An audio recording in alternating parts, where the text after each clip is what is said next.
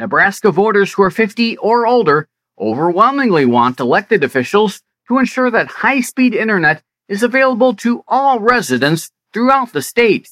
This includes most of them supporting the development of partnerships, plus incentives for providers to expand high-speed internet to unserved rural areas.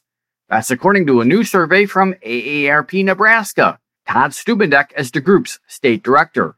Reliable and affordable high-speed internet is more important than ever, but still isn't uniform throughout Nebraska. High-speed internet offers access to resources that can improve quality of life for people of all ages and can help older adults live independently. It specifically can reduce the risk of social isolation, provide access to services like telehealth, promote online learning, and help local businesses grow beyond their area. Many voters in our survey report more internet use now at home compared with before the pandemic.